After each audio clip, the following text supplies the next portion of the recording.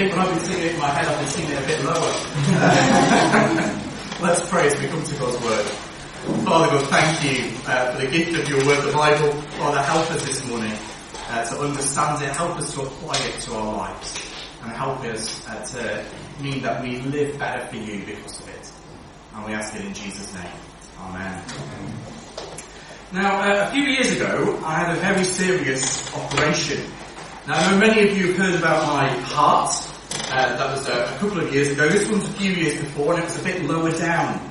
I was about 25 years old, and I woke up with a pain in a rather personal place. But I woke up and just thought, I'll just have slept funny. It'll be absolutely fine, there'll be no problems. And I wrote it off as just being, I was just one of those things. But as the day went on, the pain didn't go away. And I told a friend who I was working with at the time, and they were like, you really should go to the doctor. You really need to go to A&E. You need to go now. And I said, no, it's nothing. It's really not a problem. I'll be absolutely fine. And they nagged me, and they nagged me, and they nagged me. And in the end, they walked me to A&E. This was while I lived in Lancaster. And we got to A&E. About 10 minutes after having got there, the fire alarm went off. And we were all evacuated outside. And we had they said, it's going to be about an hour before you get in. And I was thinking, this is a waste of time. I'm just going to go home. It's probably nothing. It's fine.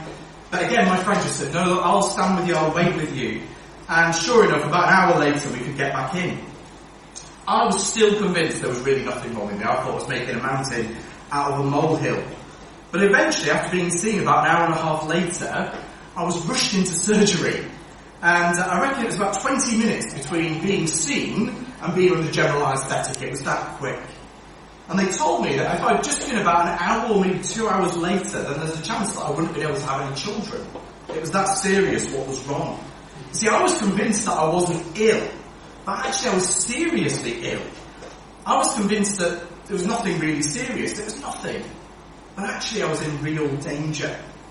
Now, I wish I could say that's the last time that happened in that story, but when I did have a heart issue, I had exactly the same thing over again, and Caroline had to tag me to go to the doctors. But you see, some people have hypochondria, don't they? They think they're ill when they're not. But I think I sort of have the opposite. I've sort of got an anti-hypochondria. I'm actually ill when I don't think that I am. I wonder if some of you have the same problem that I do. Well, there are certainly some people in the passage this morning that have the same kind of issue. But not with physical illness, but with spiritual illness. That's what they're in denial about. Jesus comes as doctor, but they're convinced that they're basically okay. I imagine that all of us have got sort of similar stories to tell at some point of a time we thought that we were okay and we really weren't. But Jesus is here to show us that actually something really serious is wrong with us. Well, let's see what Jesus have to say. So our first point, Jesus welcomes sinful people. Let me read to you again verses 13 to 15. He went out again beside the sea, and all the crowd was coming to him, and he was teaching them. And as he passed by, he saw Levi, the son of Alphaeus, sitting at the tax booth. And he said to him, "Follow me." And he rose and followed him. And as he reclined at table in his house, many tax collectors and sinners were reclining with Jesus and his disciples, for there were many who followed him. So in our story, Jesus has been travelling around. Well, here he returns to the Sea of Galilee. And he returns to doing what he'd been doing in chapter 1, preaching and teaching. And that's the thing, if you remember, in chapter 1, people were trying to stop him from doing that. They were trying to deflect him from the mission. The pressure had been for Jesus to stop teaching, to stop preaching, and just heal people. But Jesus had explained in chapter 1 that that's what he'd come for. He'd come to teach and to preach. And now he goes about teaching. And as he's teaching, he comes across a tax collector. Now, I didn't know my father-in-law was going to be here this morning, who used to work for the Inland Revenue. He is normally my source of illustration. Thankfully, I haven't got any illustrations that mention you, Jim, this morning.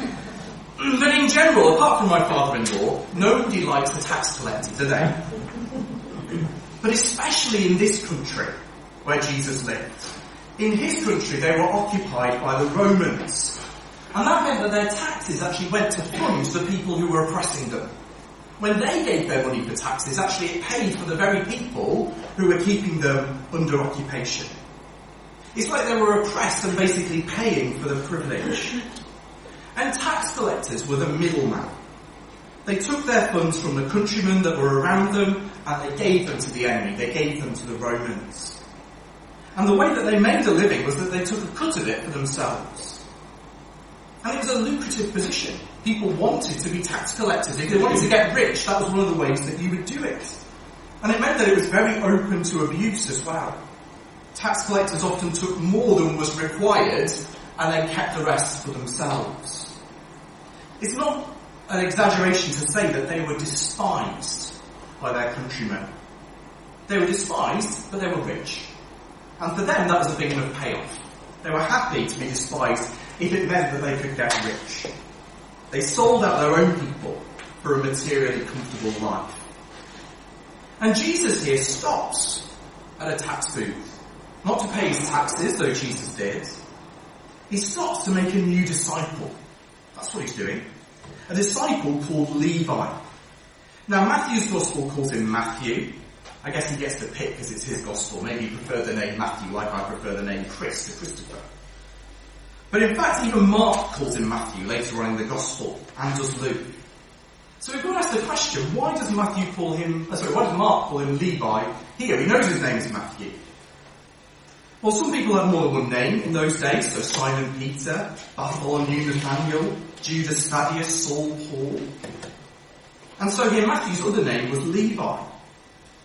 But he calls him Levi here, probably to draw attention to what his family was. Levi would have been a family name. It reminds us what tribe he's from. He's from the tribe of the Levites. Matthew Levi should almost certainly have been a priest, really, if he was following what he should have done. But instead of collecting tithes for the temple, here he is collecting taxes for the Romans. Matthew Levi is a sign just how far the nation has fallen. A traitor to his people, and from the tribe of priests, no less. It's a reminder that the old ways of the Jews, even if you were a priest, couldn't make you righteous. Look at what had become of this guy. Jesus will talk more about this in the next part, in Mark. But you see, whilst the nation was making a show of righteousness, it's a reminder here that the old is on the way out. The old couldn't do anything. New wine needs new wineskins. And Levi is a reminder of that. But he's sat here on the customs station on the road, charging duties and customs on travelling salesmen. And Jesus calls him. And just as he did with the gruff fisherman in chapter 1, the call is simple. Follow me. That's what Jesus says. Follow me. And just as the fisherman left and followed Jesus, so Matthew Levi rises up, leaves his tax booth, and follows Jesus. And it's no coincidence that Mark has Matthew Levi stand up to follow Jesus. In the very last passage, Jesus has performed a miracle, forgiving a man's sin, and then healing his legs. And Jesus' command to him is to get up to follow him. Jesus performs a miracle so that the man could stand up. And here in the very next verses, Jesus performs another miracle as another man stands up. It's a miracle because a camel goes through the eye of a needle. A rich man enters the kingdom of heaven. He rises like the formerly paralysed person and takes his first steps following the Lord Jesus. But it's strange what Jesus does here, isn't it? It's strange that he's calling this guy in the first place. I mean, this is a Roman collaborating tax collector. Who wants one of them as a disciple? A man his own people would view as scum, and who the Romans now wouldn't trust because he's a turncoat. He's turned his back on them. And Matthew Levi has taken the even stranger step. If Jesus calling him was weird, Matthew Levi has taken the strange step of actually doing what Jesus says. He gets up and he follows him. And I think the world in general will think this is weird on both sides, wouldn't they? That a holy Jesus would want a blatant sinner as a follower, and that a blatant sinner would stand up and follow Jesus. But in one sense, isn't that all our stories, if we're trusting in Jesus this morning? I often wonder why Jesus would choose me. I really do. When I look at myself and what I'm like. And it's the theme of many old hymns, isn't it? And can it be that I should gain an interest in the Saviour's blood? Died he for me, who caused his pain, for me who him to death pursued? Or I stand amazed in the presence of Jesus the Nazarene, and wonder how he could love me, a sinner condemned unclean. Theme of many old songs, isn't it? But it's true. He does. Jesus chooses sinful people to be his followers. And sinners choose him. Think back through history. Notorious people down through the ages. People like slave trader John Newton. People like gang leader Nicky Cruz. People like perjurer Jonathan Aitken. The press and the media often get quite cynical about these things, don't they, when people turn to Jesus. And yet Dr. Jesus undeniably turns their life around. And here Jesus welcomes this traitor, a sinner, Matthew Levi. They sit down together, you note, and eat together. So it's not just that he's like his doctor, actually he comes and eats with him. It's a sign of fellowship, of friendship. You don't eat with your enemies. And it's not just Matthew Levi, there's a whole bunch of people here who started to follow Jesus. Tax collectors and notorious sinners. Now it's unclear whether it's Matthew Levi's house or Jesus' house. We know from chapter 1 that Jesus has some sort of base in the area. But whoever it is, they're eating together. They're reclining together. And Jesus is hosting this meal for tax collectors and sinners. They're eating at Jesus' table. Jesus is a friend to these people. Jesus welcomes these scummy outcasts, as the world would see them, to feast with him at his table. And that should make us stop and think, shouldn't it? In our own lives. Who would you have to your table? You ever played that game? You know, where someone says, if you have 5 people from history, who would you have around your table? And it's Albert Einstein, Joan of Arc, Leonardo da Vinci, Barry White, depends what you really go for. But who does Jesus choose? He picks his period in history to come. He picks his place to be. And who does he have around his table? Not the religious elites, but the outcasts. The people that other people would write off. And indeed those other people have written them off. The scribes and the Pharisees can't believe their eyes, can they? Here is one such a great teacher that they've heard about, a healer who has crowds swamping him. And who is he eating with? Lowlights and scumbags in their mind. And they're not happy. And you can sort of understand what they're getting at, can't you? I mean, how would you respond if you heard that a prominent Christian leader had a drug dealer coming round their house every night? How would you think if it turned up one of the Bishop of Canterbury's close friends, who'd been on family holidays or something, was a prostitute or an escort? People would be calling for his resignation, wouldn't they? So what is Jesus doing? Well, Jesus has an answer, doesn't he? He's not doing shady dealings. He's not being underhand. He's on a mission. Why is he hanging around with these people?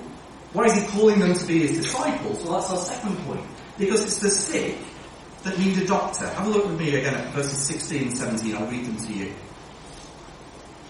And the scribes and the Pharisees, when they saw that he was eating with sinners and tax collectors, said to his disciples, "Why does he eat with tax collectors and sinners?"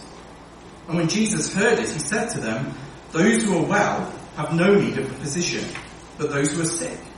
I came not to call the righteous, but sinners." Jesus uses a proverb here. Now the saying is not original to Jesus. It's a proverb that dates back to a Spartan king back in the 5th century BC called Pausanias.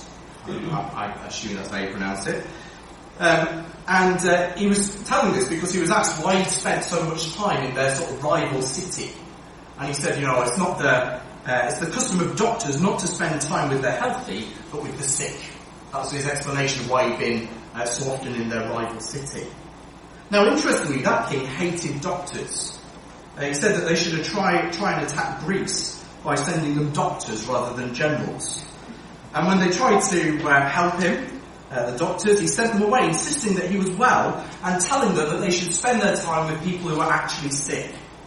Just makes you wonder how he died, doesn't it? History doesn't record what happened.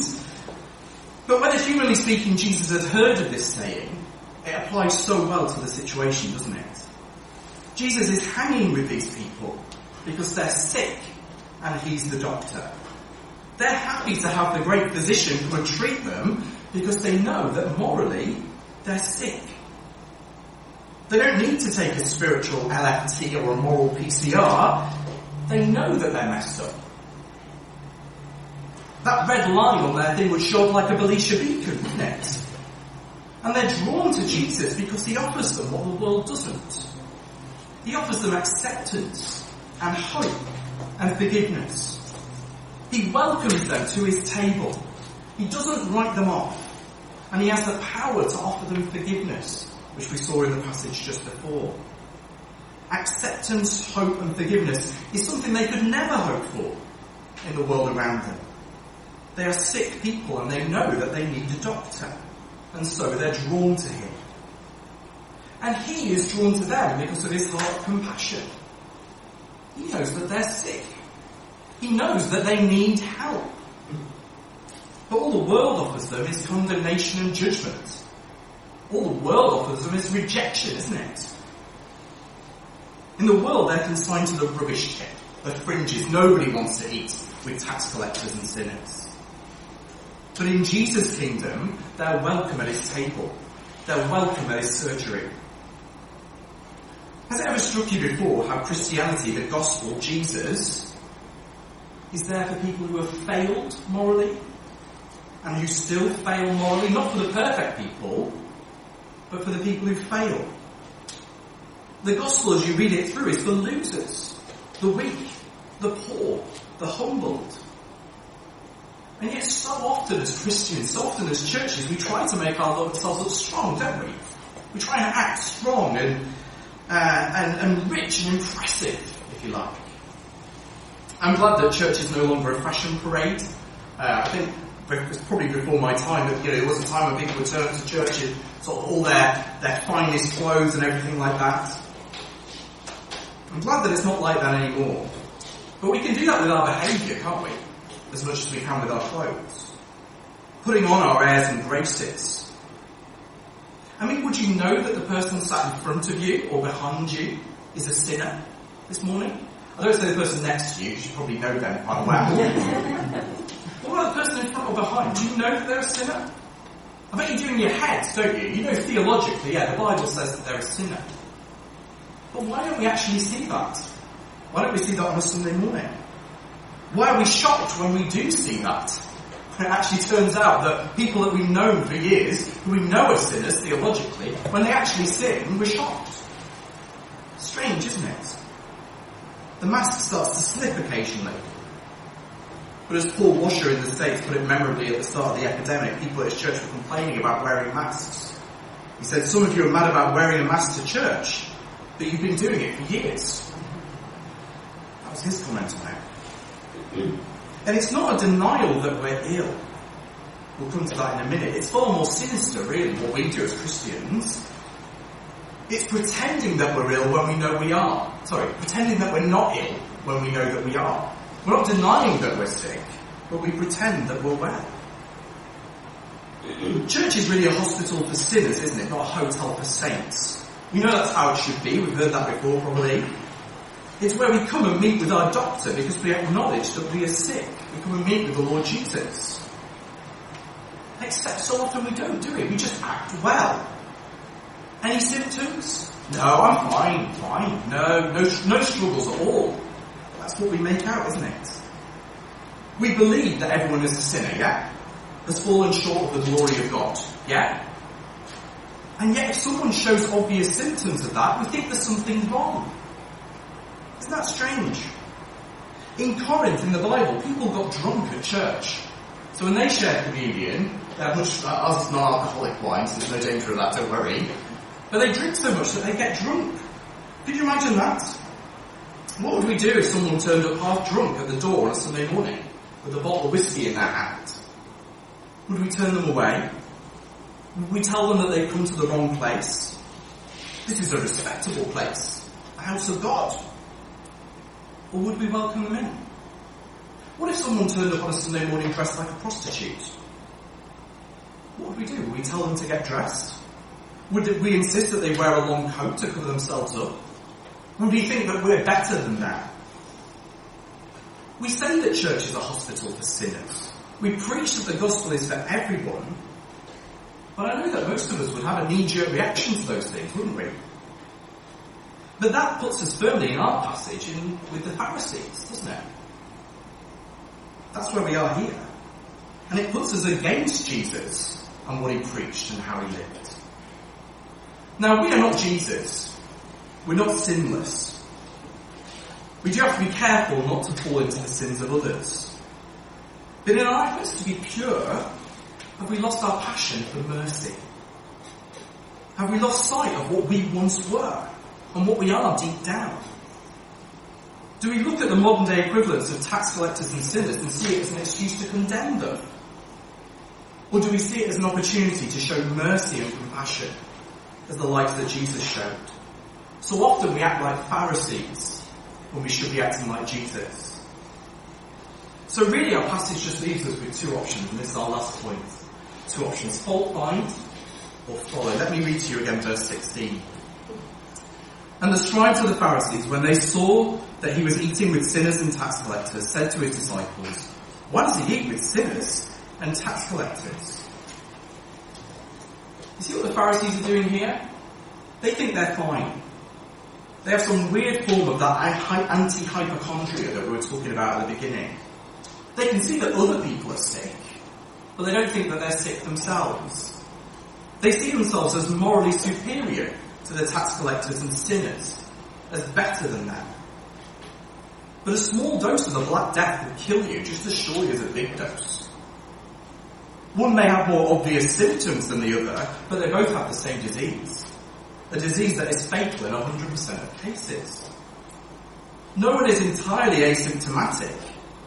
But could you imagine someone boasting, saying, "Well, I've got fewer symptoms than you, I've got the same disease, I've got the Black Death, but at least I'm, not got a runny nose." And yet that's what we do, isn't it? When you ask someone what they're like, what people say, "Oh, I'm not perfect." But if you think about it, what that does mean is that we are ill. If you're not well, then you are sick. But there are people here who don't get it. I didn't get it at first. I remember not getting it. And it was actually somebody preaching this very passage, or at least the one from Luke's Gospel, that woke me up to the fact that I needed a doctor. I thought Christianity before that was about trying harder. It was about self-improvement. I thought I was a Christian, but actually I felt like a horrible failure. How could God accept me when I was so bad at following his rules? Because I thought that's what it was all about. But when I heard this passage explained, everything started to fall into place. We're not basically okay in need of self-improvement.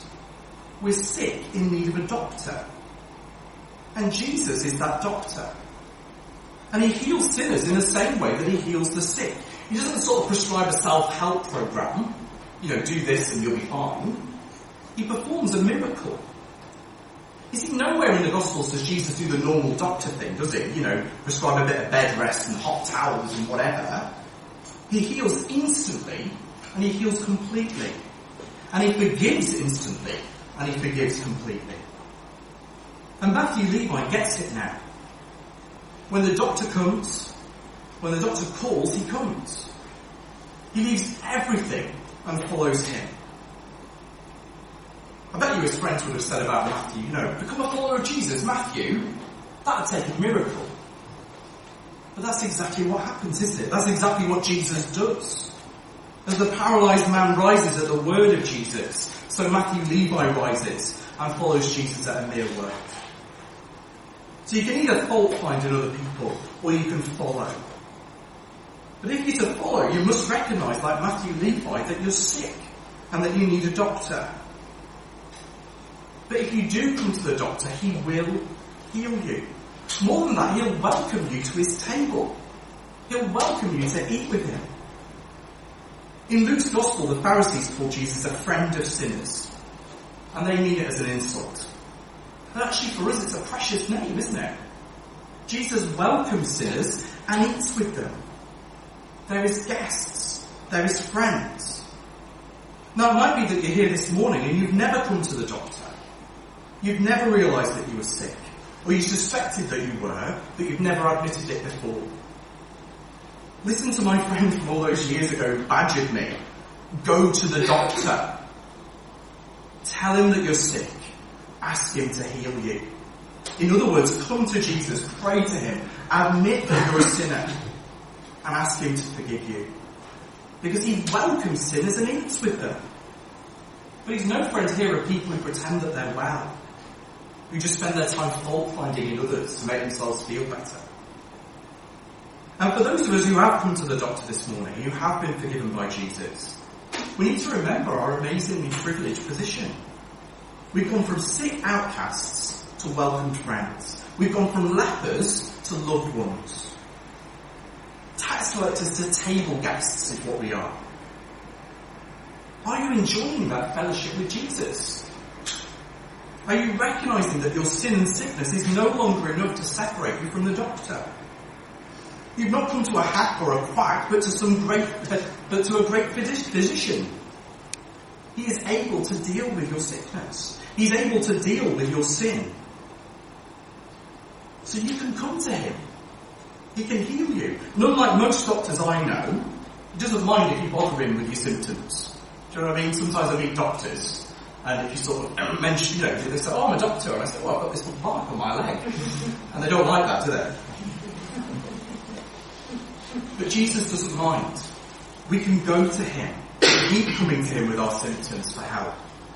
He wants us to admit our sin and come to him for aid and cleansing in our time of need. So we need to keep coming to him as our doctor. But we also need to enjoy fellowship with him. We're not to just self-quarantine away from him, if you like. He invites us to share with him, not just our symptoms, but our lives, to dine with him. Revelation 3:20 is quite a famous verse, but it's often quoted as though it's not to believers. It's to believers. Revelation 3:20, behold, I stand at the door and knock. If anyone hears my voice and opens the door, I will come in to him and eat with him, and he with me. This year, why not make it your goal to spend more decent time with Jesus? He's forgiven us for fellowship. He wants us to enjoy our time with him, to enjoy spending time with him in word and prayer. The doctor welcomes us to his table. So don't stay away from the doctor, whatever your condition, whatever I did, like I did. The results can be far more devastating than even they could have been in my case. Jesus tells us to fear more what could destroy the soul than what can destroy the body. So when you see a doctor or medical expert on the TV, in the next day, week, month, guarantee you that you will, let it draw your mind to the great physician Jesus, who can deal with the baddest sickness in the world, which is sin. Don't be an anti-hypochondriac like I was.